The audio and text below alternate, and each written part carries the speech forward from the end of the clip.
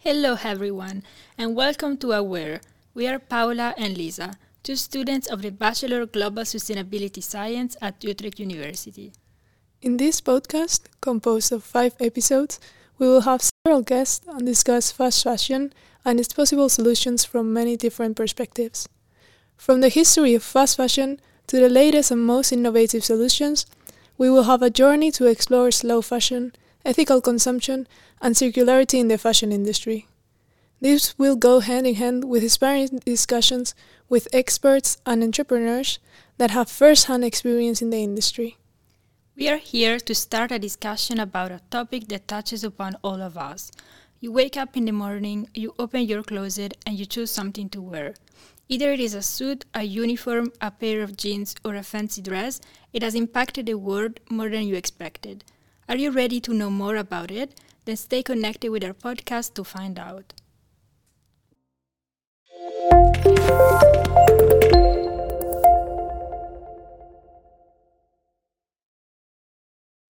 Welcome to the first episode of the Aware podcast series. Today, we are here to tell you a story that may have been with you your whole life, yet you have never heard of it. It is the story of your clothes.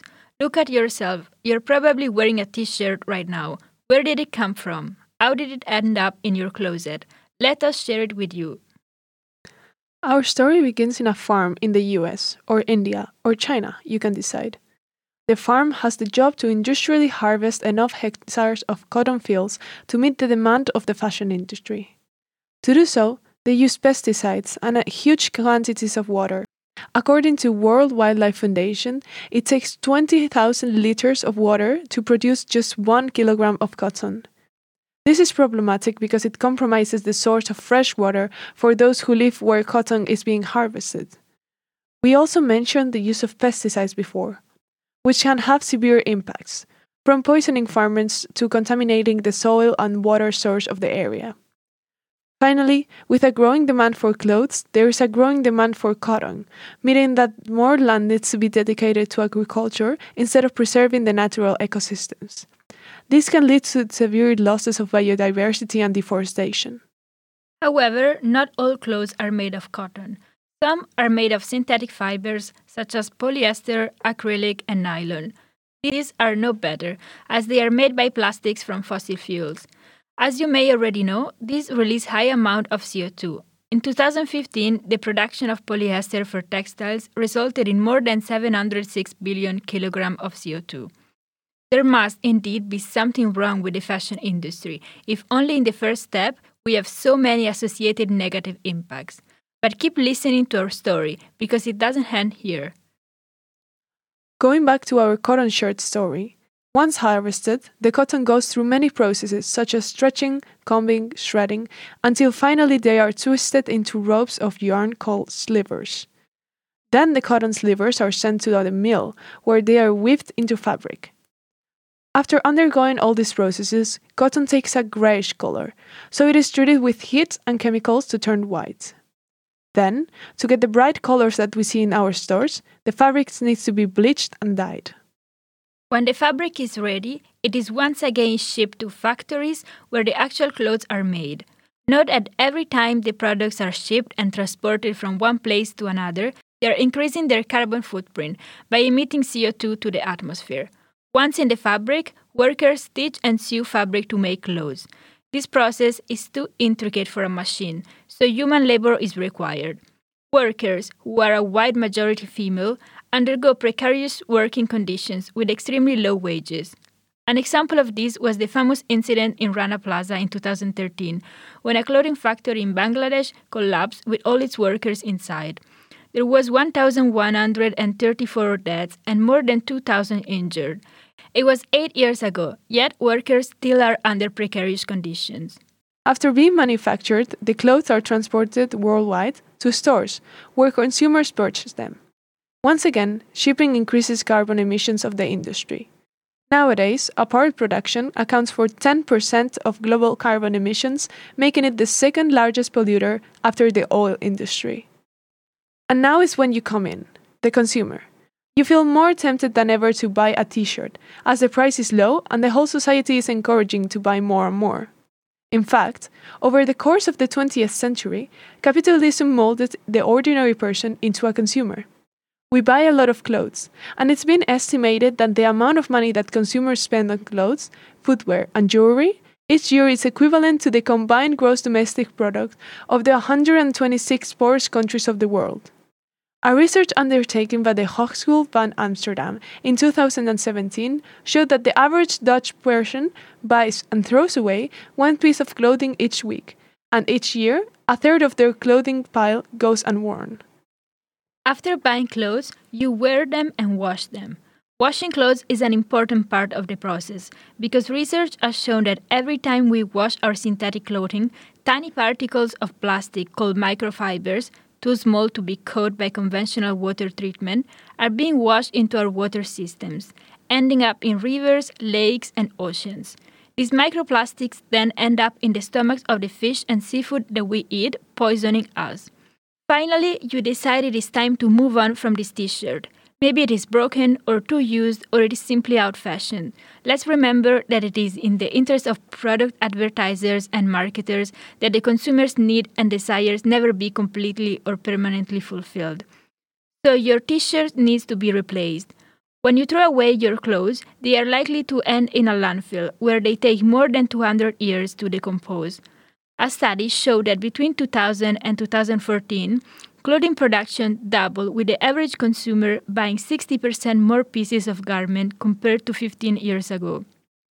However, each piece of clothing is kept half as long as it used to, and that is the end of our t-shirt story, in a landfill where every day more and more waste from the fashion industry accumulates. This whole process is what we call fast fashion, and it is defined as a design, manufacturing, and marketing method focused on rapidly producing high volumes of clothing. It has been proven that the system itself fails in many ways, and it seems that little is being done to prevent it.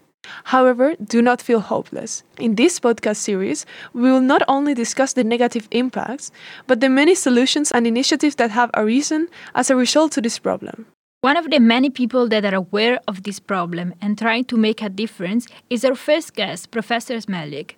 She is a professor of visual culture at the Radboud University of Nijmegen, who has done research on many issues related to fast fashion. Professor Smelik also received the Radboud Science Award for innovative research on fashion, so we are very excited that she could join us here today.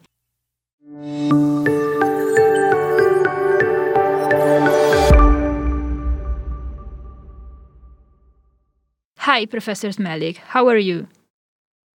Well, these are sad times. We're still getting out of the COVID times, but it's been pretty tough for everyone, and the weather is so bad. I think I suffer even more from the bad weather than from being at home all the time, because I secretly also enjoyed working at home and not having to commute every day. So anyway, it's great to be here. Yeah, I think we can agree to that. And it's also great for us. Okay, we will just dive in. We know that you are interested in the way in which fashion is used to create an authentic and original identity and in the relationship between fashion and culture. Now we are living in a period of fundamental changes. Let's just think about the fact that the most recent period in Earth history has been defined Anthropocene, when human activity started to have a significant impact on the planet's climate and ecosystems. So we can think about climate change, but also societal changes all around the world and increased awareness of human rights, exploitation, social justice. Do you think that this period of fundamental changes is or will be reflected in fashion? And on the other hand, can fashion also be an agent of change? Yes, to start with the last thing, yes, I do think fashion can be an agent of change. And I also think, or at least I hope, that indeed it will be a period of change when we come out of this COVID period. And I do see signs that also the fashion world is very willing to change. It's complicated because it's a huge industry. It's really very, very big. So I always see it as some kind of, like those mammoth tankers, the one that was stuck in the Suez Channel the other day, right? That canal. That if you want to change the direction of such a huge industry, it will take time. It doesn't happen overnight. I do see that there is a lot more awareness about all the problems of the fashion industry, which are many. And I also think that, yes, there is awareness both on the consumer side, also on the producing side. But there are huge buts here. You started saying that fashion is related to identity. That's completely true. And because we feel that we express our identity by the way we dress, it becomes a very personal thing, and it is apparently for people not really easy to make that move to sustainable fashion. And I'm very intrigued by that because I think, for example, if you compare it to food, it's quite comparable to food or the fashion industry in many ways. Food also has to do with our identities, right? But it seems that people are more willing to change the way they eat rather than the way they change how they dress. It may have to do with a lack of choice. There is still not that much choice of sustainable fashion. And, of course, one of the other problems is, yes, now the big companies like Zara or H&M are trying to become more sustainable. But sometimes I feel it's almost like drops on a hot plate, that it's evaporating. It's so little. So sometimes I think that the change has to be much, much more fundamental. And that means that consumers need to change. And that is not that easy. So there is more awareness, but to move from awareness to changing behavior is quite complicated. And that is why I think in the end we may need to change the culture of consumption that we're all in. And that I think because with food there is a limit to how much you can consume, but with clothes there isn't. So and apparently because clothes have become very cheap, this may be interesting for the audience to know that clothes are, in terms of percentage of our income and what we spend, a lot less than, say, in the 1960s or 1970s. So clothes have become totally cheap, whereas we earn more, generally speaking. So there's a quite, it's very easy to spend on cheap clothes because there's so many, and it's so, okay, one T-shirt, it's only €2 or €5. How can it be? Well, trust me, it can't be there. If something is that cheap, somewhere else somebody suffers, right? Mm-hmm. It's that whenever you buy cheap clothes, remember that there is somebody suffering in the world from that, or the world itself because of the pollution or the people that were exploited in hard labor to make it. And you mentioned that the fashion industry, it's a really big industry. And you also mentioned multinationals such as H&M or Zara. Do you think that globalization, it's a driver for fast fashion? Yes, absolutely. Globalization is a driver for fast fashion. Fast fashion is relatively recent. And I mean, it really is not that old at all. It's really only in the last 2 decades that it started in the end of the 90s. Zara was the very first, and what happened in fast fashion is that the production line, because, clothes are pretty difficult to produce. If you think you have to grow the cotton, which is where the first pollution starts, right? Cotton needs a lot of water. You need to spin. You need to make the fabric, you need to make the design, you need to print it, you need to dye it, it needs to be sewn, it needs to be embellished and adorned. So it's a simple T-shirt may have 40 steps in the production line.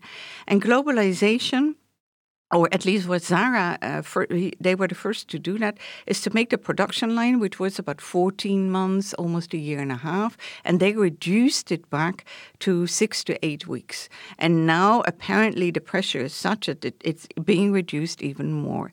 And that has to do with globalization, but also with capitalization. It's real, this is real capitalism and its raw core.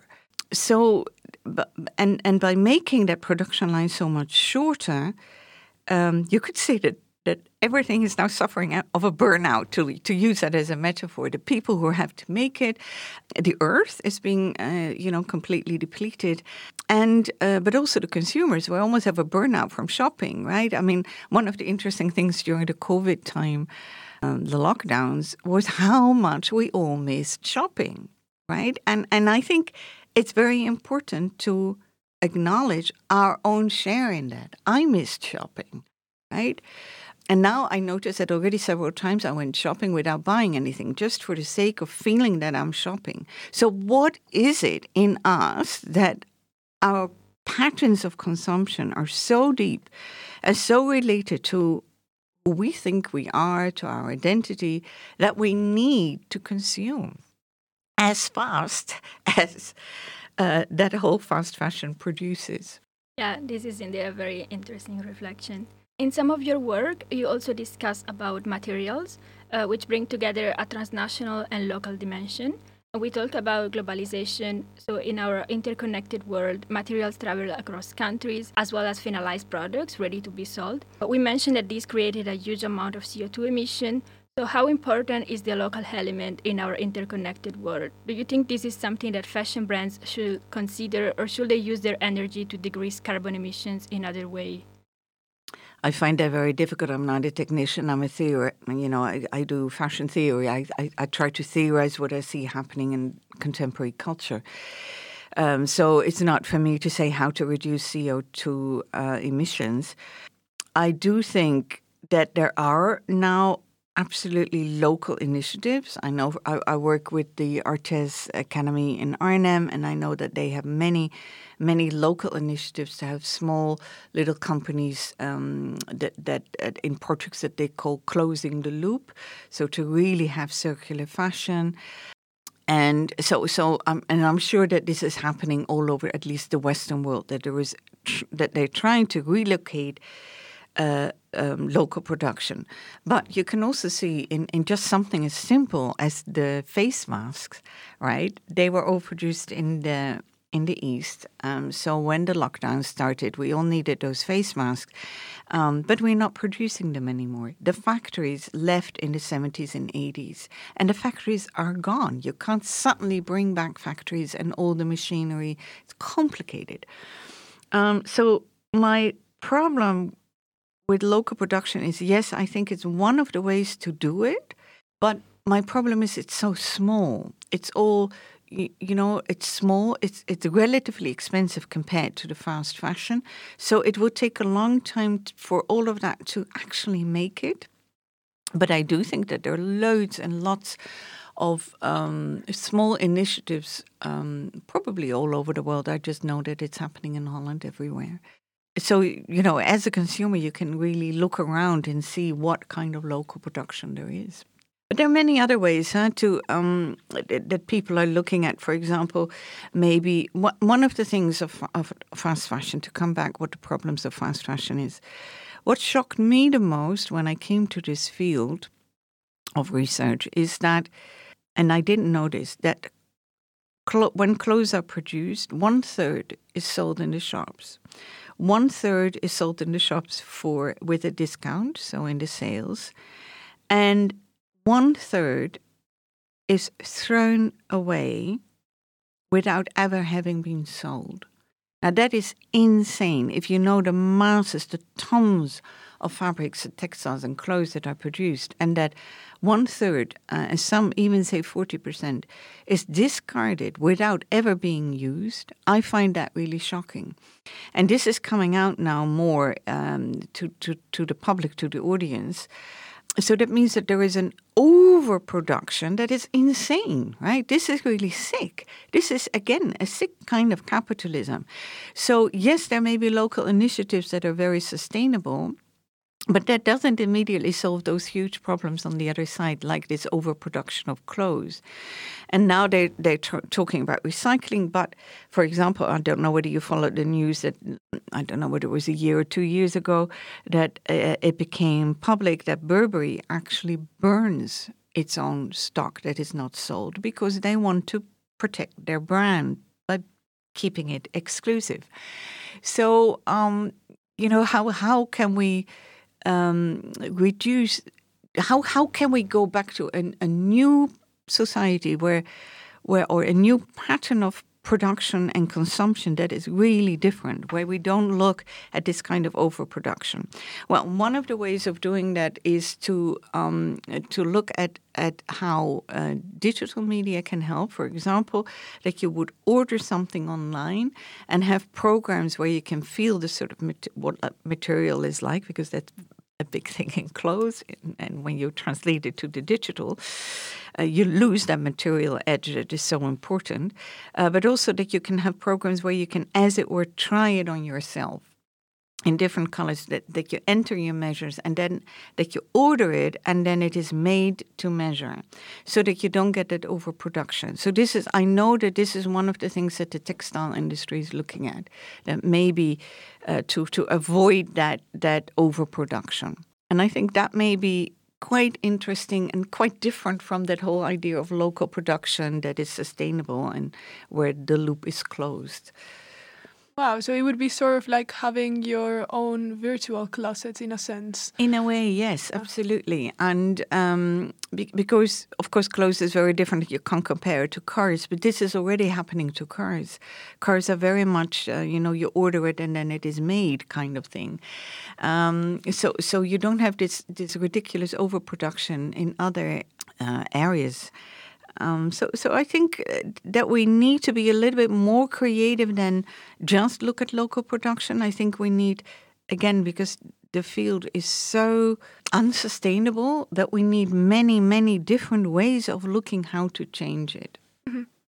So maybe now I would like to bring the discussion a little bit to something that you previously mentioned, which is also the social aspect and the social impacts that the fast fashion industry. And I want to bring up a reflection. Around the world, most factory managers, supervisors, and owners are men. And women continue to be excluded from fashion's collective consciousness, even though they are the backbone of the industry. Furthermore, countless women report that low wages, sexual harassment and assault, short-term contracts, and pregnancy discrimination run rampant within the very facilities which produce clothing on our backs. Why is it that fashion, which benefits from women's labor's money and influence, is still largely run by men? I actually was not aware of that because for me, also when I move around in the industry, I actually do see a lot of women, certainly here in the West. The problem with the whole fashion production is, and it may be interesting to go back 2 centuries to Marx, that Marx already wrote about the exploitation in textile factories. So it's his whole theory of what's wrong with capitalism. One of the examples that he uses is the textile industry, because it was women and children that worked in there in hours that we can just not imagine.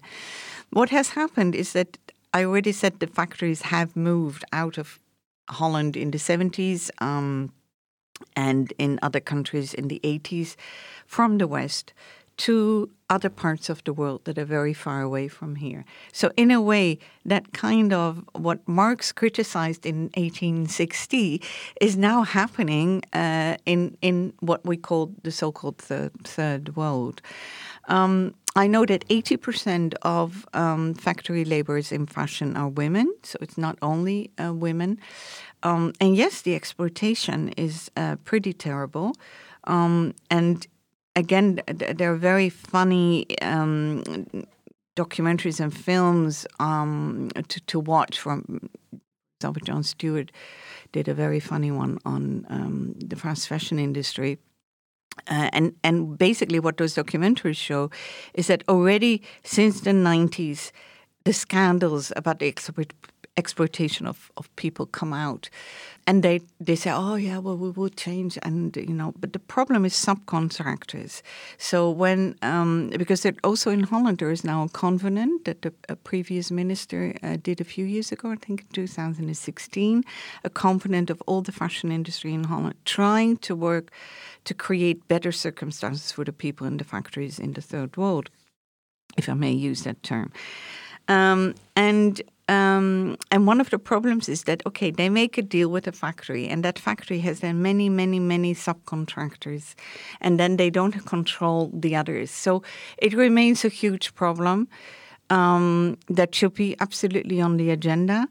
And yes, there are a lot of women working in there, and still even a bit of child labor.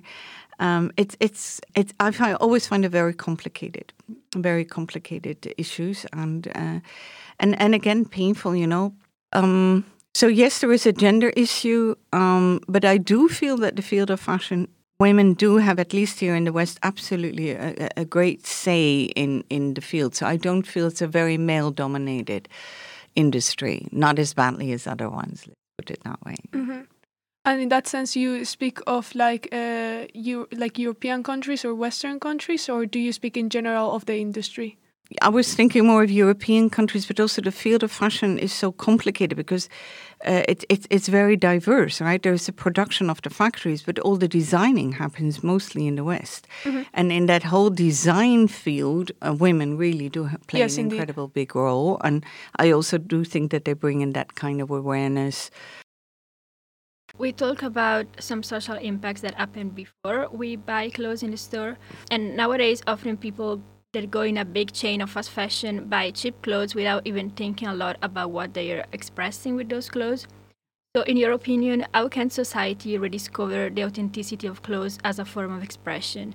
Is it something that only wealthier people that can have tailor-made clothes can afford? That's complicated. Who can afford it?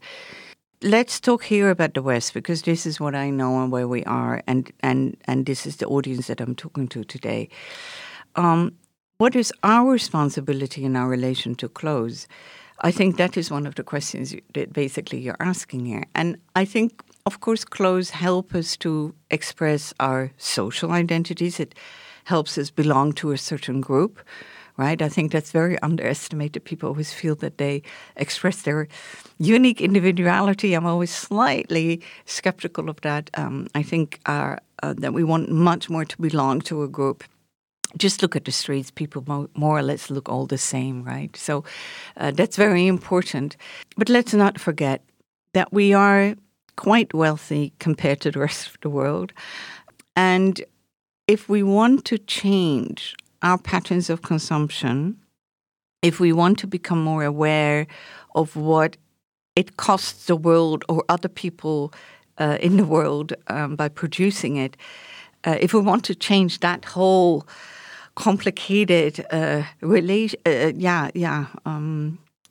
field of fashion, then I do think we need, as consumers, to change our relation to our clothes. And here I really also want to talk a little bit to younger people, because I notice that I have clothes that I have, even the clothes I'm wearing, these are already at least 8 years old, but I have clothes already that are 20 years old, right? So if you develop an emotional bond to your clothes, that if you wear a nice dress and you feel very good in it and you remember the first kiss that you had, blah, blah, blah, right? The clothes become imbibed with memories. And there, I think if you buy something that costs a little bit more and that is slightly better made, it's probably a little bit easier to create that bond. And I think it's almost like an ethics of care here that I would like to introduce, that maybe if we do that, because I can vouch for it, that if you buy something expensive or more expensive than the really cheap clothes in the big chains, it's both more unique, but you also develop a different relation to it, because obviously you don't just throw it in the washing machine or in the garbage or whatever, right? So I think that may be one of the ways that we can change. If we want to really change the world, I think we need that emotional connection to clothes or to other objects, because let's face it, it's not the only way where there is mass consumption. And I think that kind of ethics of care that we put into the food, or that we put into the clothes, or that we put into how we decorate our room, makes us happier in general, but also will stop us from that incredible fast consumption. I think fast consumption is only based on, if you get it fast, you can throw it out fast, right? You can discard it fast as well. So if you want to introduce some kind of slowness, for me, it would be that emotional connection, to create emotional connections to the clothes that you wear so closely. I mean, it's very intimate. They are on your body, on your skin. So, better love them and take care of them and don't throw them out so easily. And then at one point, your wardrobe is full. And then you can look at your wardrobe very critically and every year think, okay, what do I need new? I created my own rule because, of course, I have far too many clothes. I mean, I'm as guilty as hell here. So I introduced my own rule.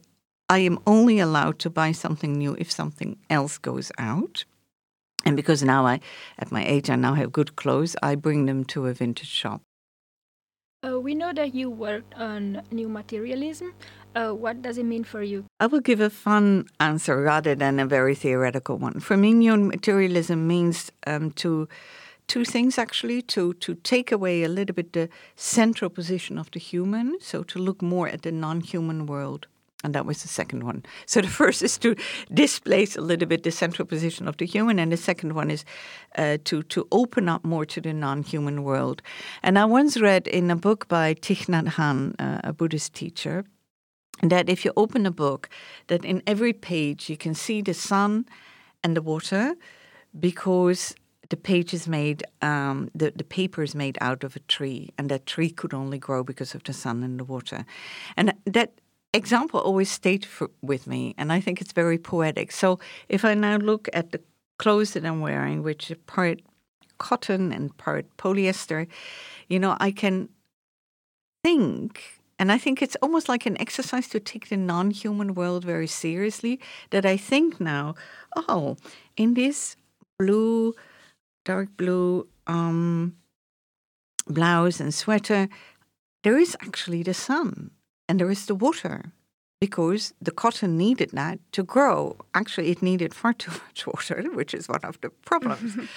But I can also think there is also hard labor in this. Somebody made it, although it's, of course, a lot of machines, but also there are always human hands that have touched and made it.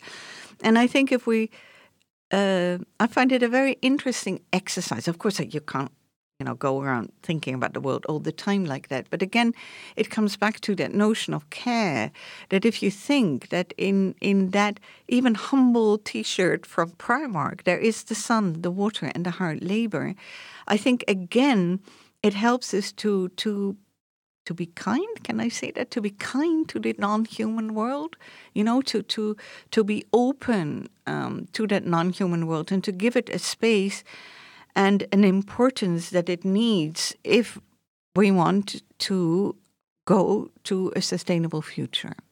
Coming back to a national level, in the Netherlands, we do not experience the negative environmental and social impacts from the fast fashion industry, but we only experience the final product in our shops. How can you convince someone of the relevance of an issue that doesn't affect them directly? Okay, that's interesting. And I think that's also where it's different from food. If food goes into your body, so you feel maybe more responsible that if it's bad food, that you shouldn't do that, that it's bad for you. Well, it's not completely true that it only happens far away in another part of the world. For example, part of the problems of the fashion production is the huge transport from, the cotton picking fields to that factory and then to another country to sew it, to cut, make and trim it. And then it comes all the way in those huge tankers that we know now through the Suez Canal to the west. So, it's not true that the pollution only happens there. Also, you may have seen images of blue rivers, dark blue and even blue people from the indigo to dye jeans. But, you do wash your jeans in your washing machine here, and that blue indigo also gives off here.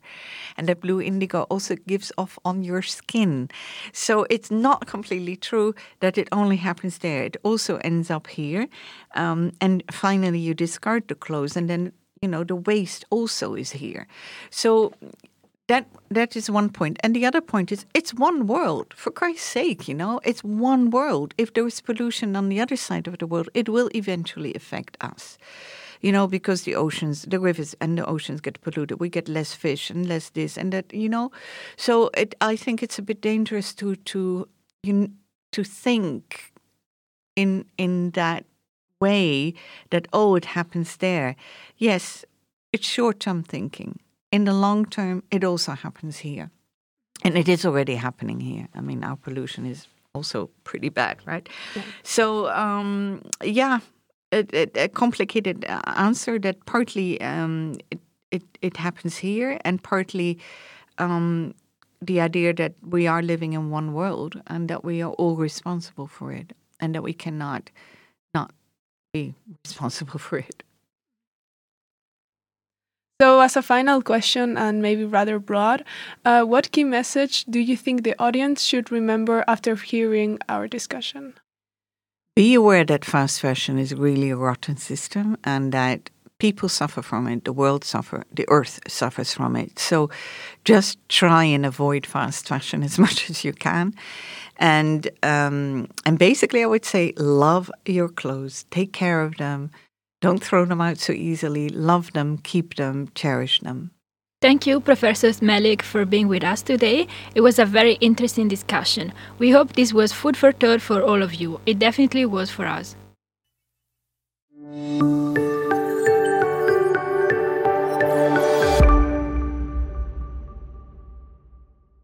Our next guest, Merunisha Munilal, is a lecturer in sustainability at the Amsterdam Fashion Institute. She has a background in fashion, and she opened her own sustainable business in 2006. She moved to India because her production was there, and she was interested in learning more about the production processes. There, she started teaching at university in New Delhi, before coming back to the Netherlands and attending a master in sustainable business and innovation at Utrecht University.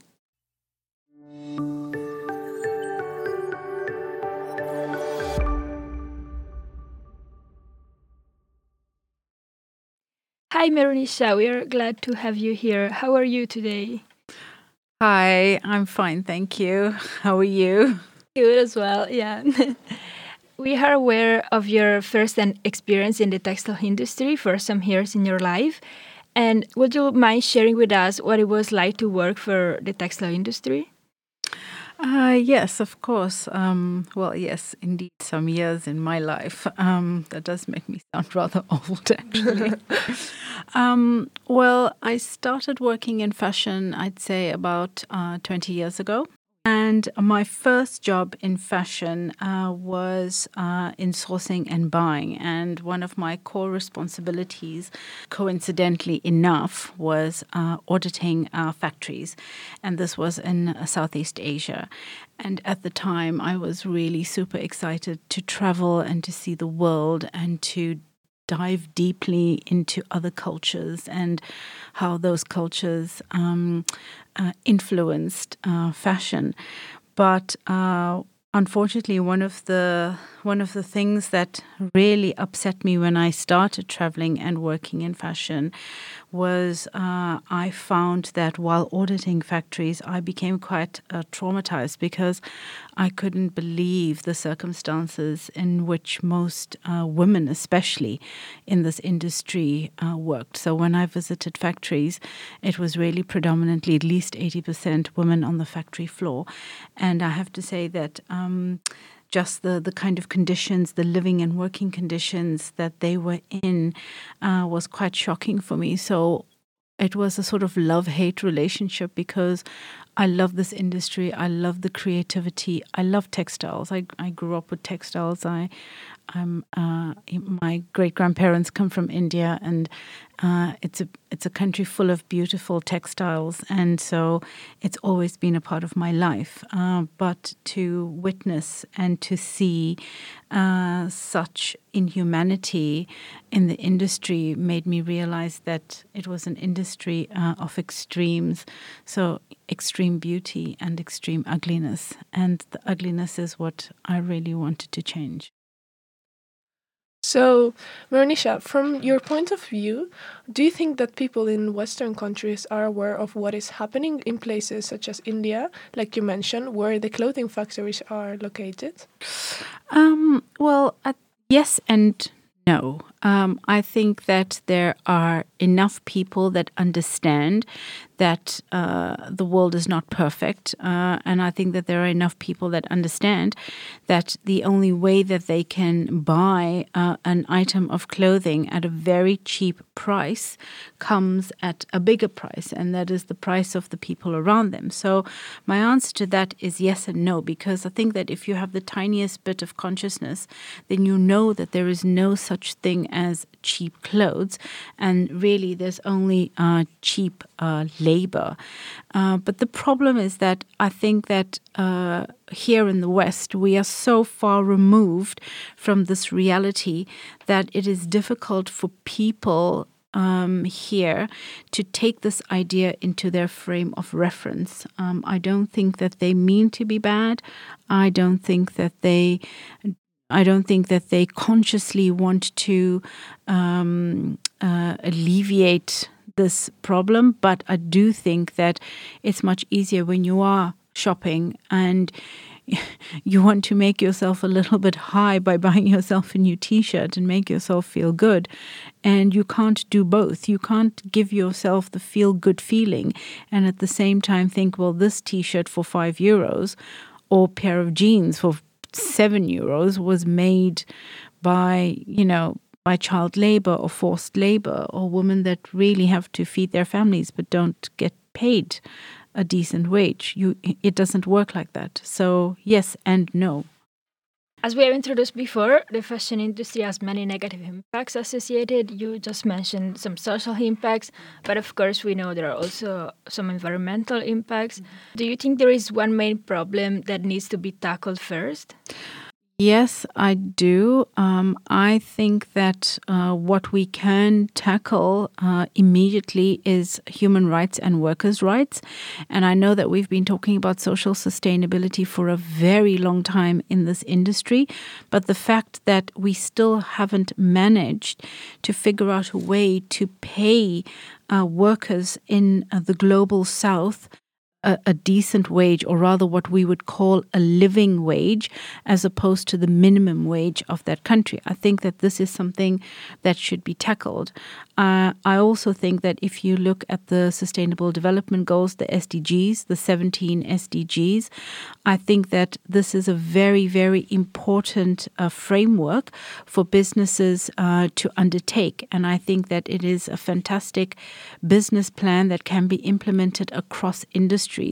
So I think that if you look also at the SDGs, and if you look at the SDG for education, for equality, for poverty, for example, I think that these are the things that we can tackle very easily. And why? Because the only thing that we need to do is we need to actually learn how to interact with people and be fair.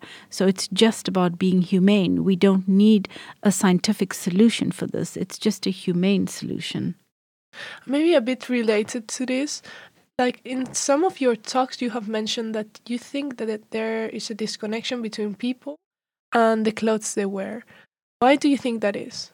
Yes, there is a disconnect. And I think, and as I said, I think it's very difficult for people to imagine that what they paid for is something that was paid for almost with blood, as we would say.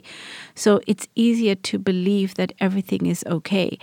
And I also think that clothes have a disconnect because it's something that you put on top of your body, on top of your skin, but not inside your body. So, for example, if you look at the food, if you look at the agriculture industry, the food industry, it's so much easier for them to be sustainable. It's so much easier for them to sell sustainable products, because as a human being, if you put something inside you, you are so conscious about what you're putting inside your body, and you're less conscious about what you're actually covering your body with, because this is also something more visual. So it's a little bit more, it's for the outside world. It's not necessarily for yourself, and you want to look good.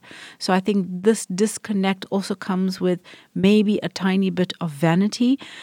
So you're not necessarily thinking about, who's making your clothes, what is going on in this industry. You really just want to wake up in the morning and you feel good by, maybe eating a healthy breakfast. And then you also feel good by putting on something nice to step out the door.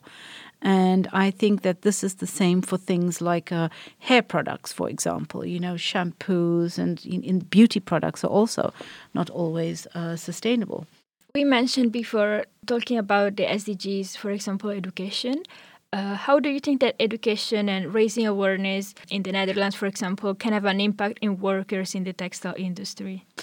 I've been thinking about this for a long time, and I find this quite an interesting question, because I think that and also as a lecturer myself and as a lecturer in sustainability, I'm often talking about the SDGs, and this is actually a question that I'm often asking students myself, and that is, how does education raise awareness? How does education in sustainability in the fashion supply chain, can it raise awareness? And where does it raise awareness?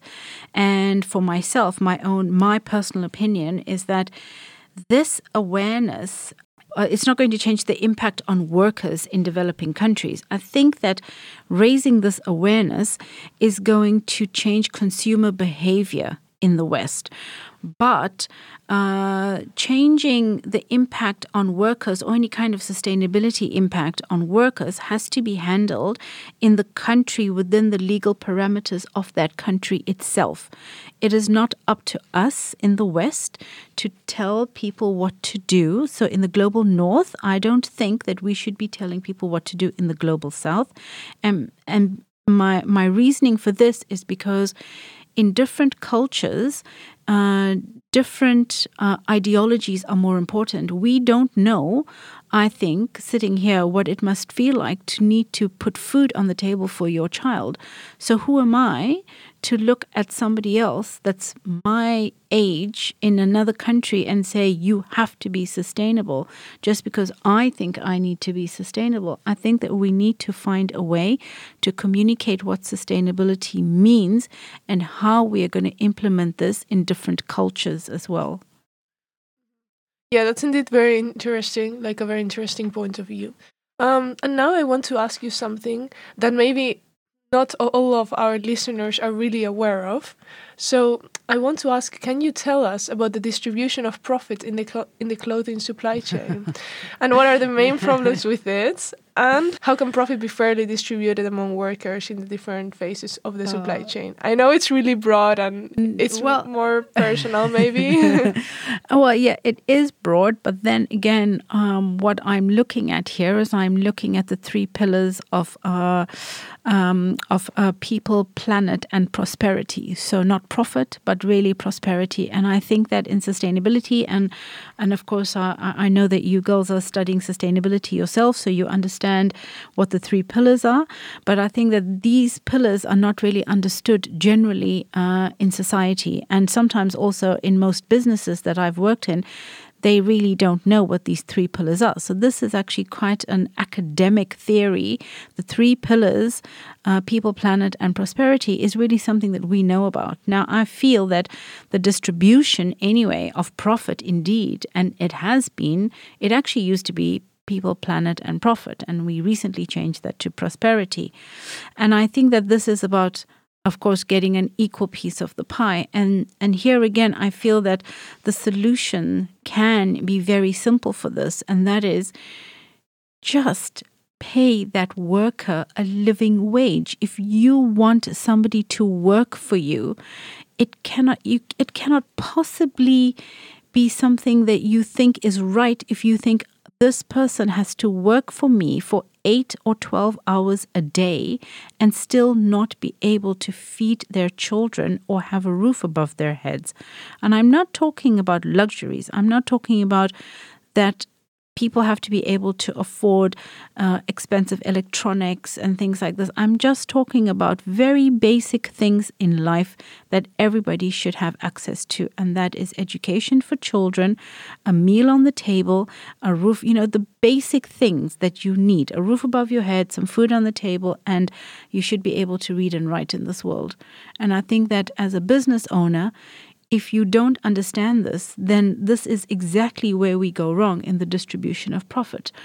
And I do think that, of course, the time is coming, it's not there yet, where we stop paying, for example, CEOs, 6-figure salaries, while the entire supply chain cannot feed themselves. Again, I'm talking about food. I do love cake, yes. but I do think that this is something very important to think about. That it doesn't make sense. It doesn't make sense at all, actually. This is indeed really important. Moving to a closer perspective to our listeners, which individual actions to be more aware of the social and environmental impacts throughout the whole supply chain do you suggest to our audience? So I think that if you are an individual, I'm not sure that you can. I don't know that a consumer can really think about the entire supply chain. But what I think that you can do as an individual is think about your own personal belongings. So at least the clothes that you are wearing on your back. So what are you doing with this? So think about, I always suggest when people ask me, I always say, well, do you really need to buy another pair of jeans or another T-shirt? I mean, start with simple things like, maybe things that our grandmothers used to do, which was repairing stuff. So try to repair things in your wardrobe, start to look at your own wardrobe. Do you really need to throw something away? Can it be repaired? Can it be in some way upcycled? I think another good thing to do is maybe reusing clothes. And it doesn't have, and I don't mean that you have to just only reuse your own clothes, but I think that you've got a massive wardrobe. If you look at the wardrobe of your friends and family, actually you have several wardrobes in which you can swap. And if you are similar sizes, then you don't really need to even buy something. You could really just swap. So this is a way of reusing things that are already there. And then I think one of the other important things for us to do in the home is to rethink our habits. And by this, I mean, think about how often do you really need to wash your clothes? What kind of detergents you are using? Do you really need to, wash that one item because you must wear it tomorrow? I think it's also about rethinking our habits. We are, creatures of habit generally. And I think that what we are taught is what we do in life. So, and if our parents taught us that things needed to be put in the wash basket every day, I know that I was taught that. I mean, I had to put my clothes in my wash basket every day.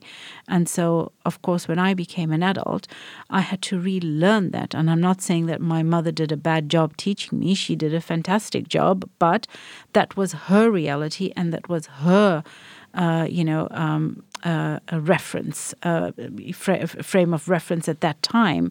If you know better, then you should at least try to do better. Thank you so much. That was really interesting. You're welcome.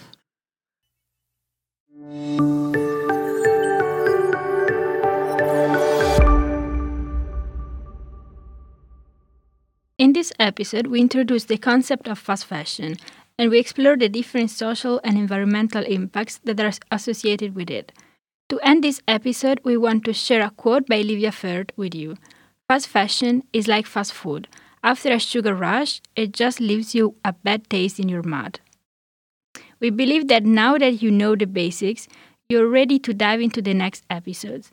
At times, discussion in this podcast will be hard to listen to, as they will result in a complete shift of how we see the fashion industry.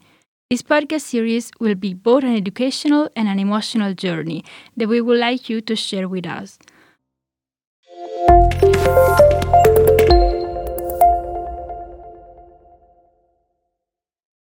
Thank you for listening to this first episode of Aware.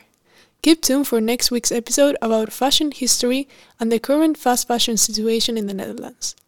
Feel free to check out our Instagram page @AdWearPodcast. And see you next time!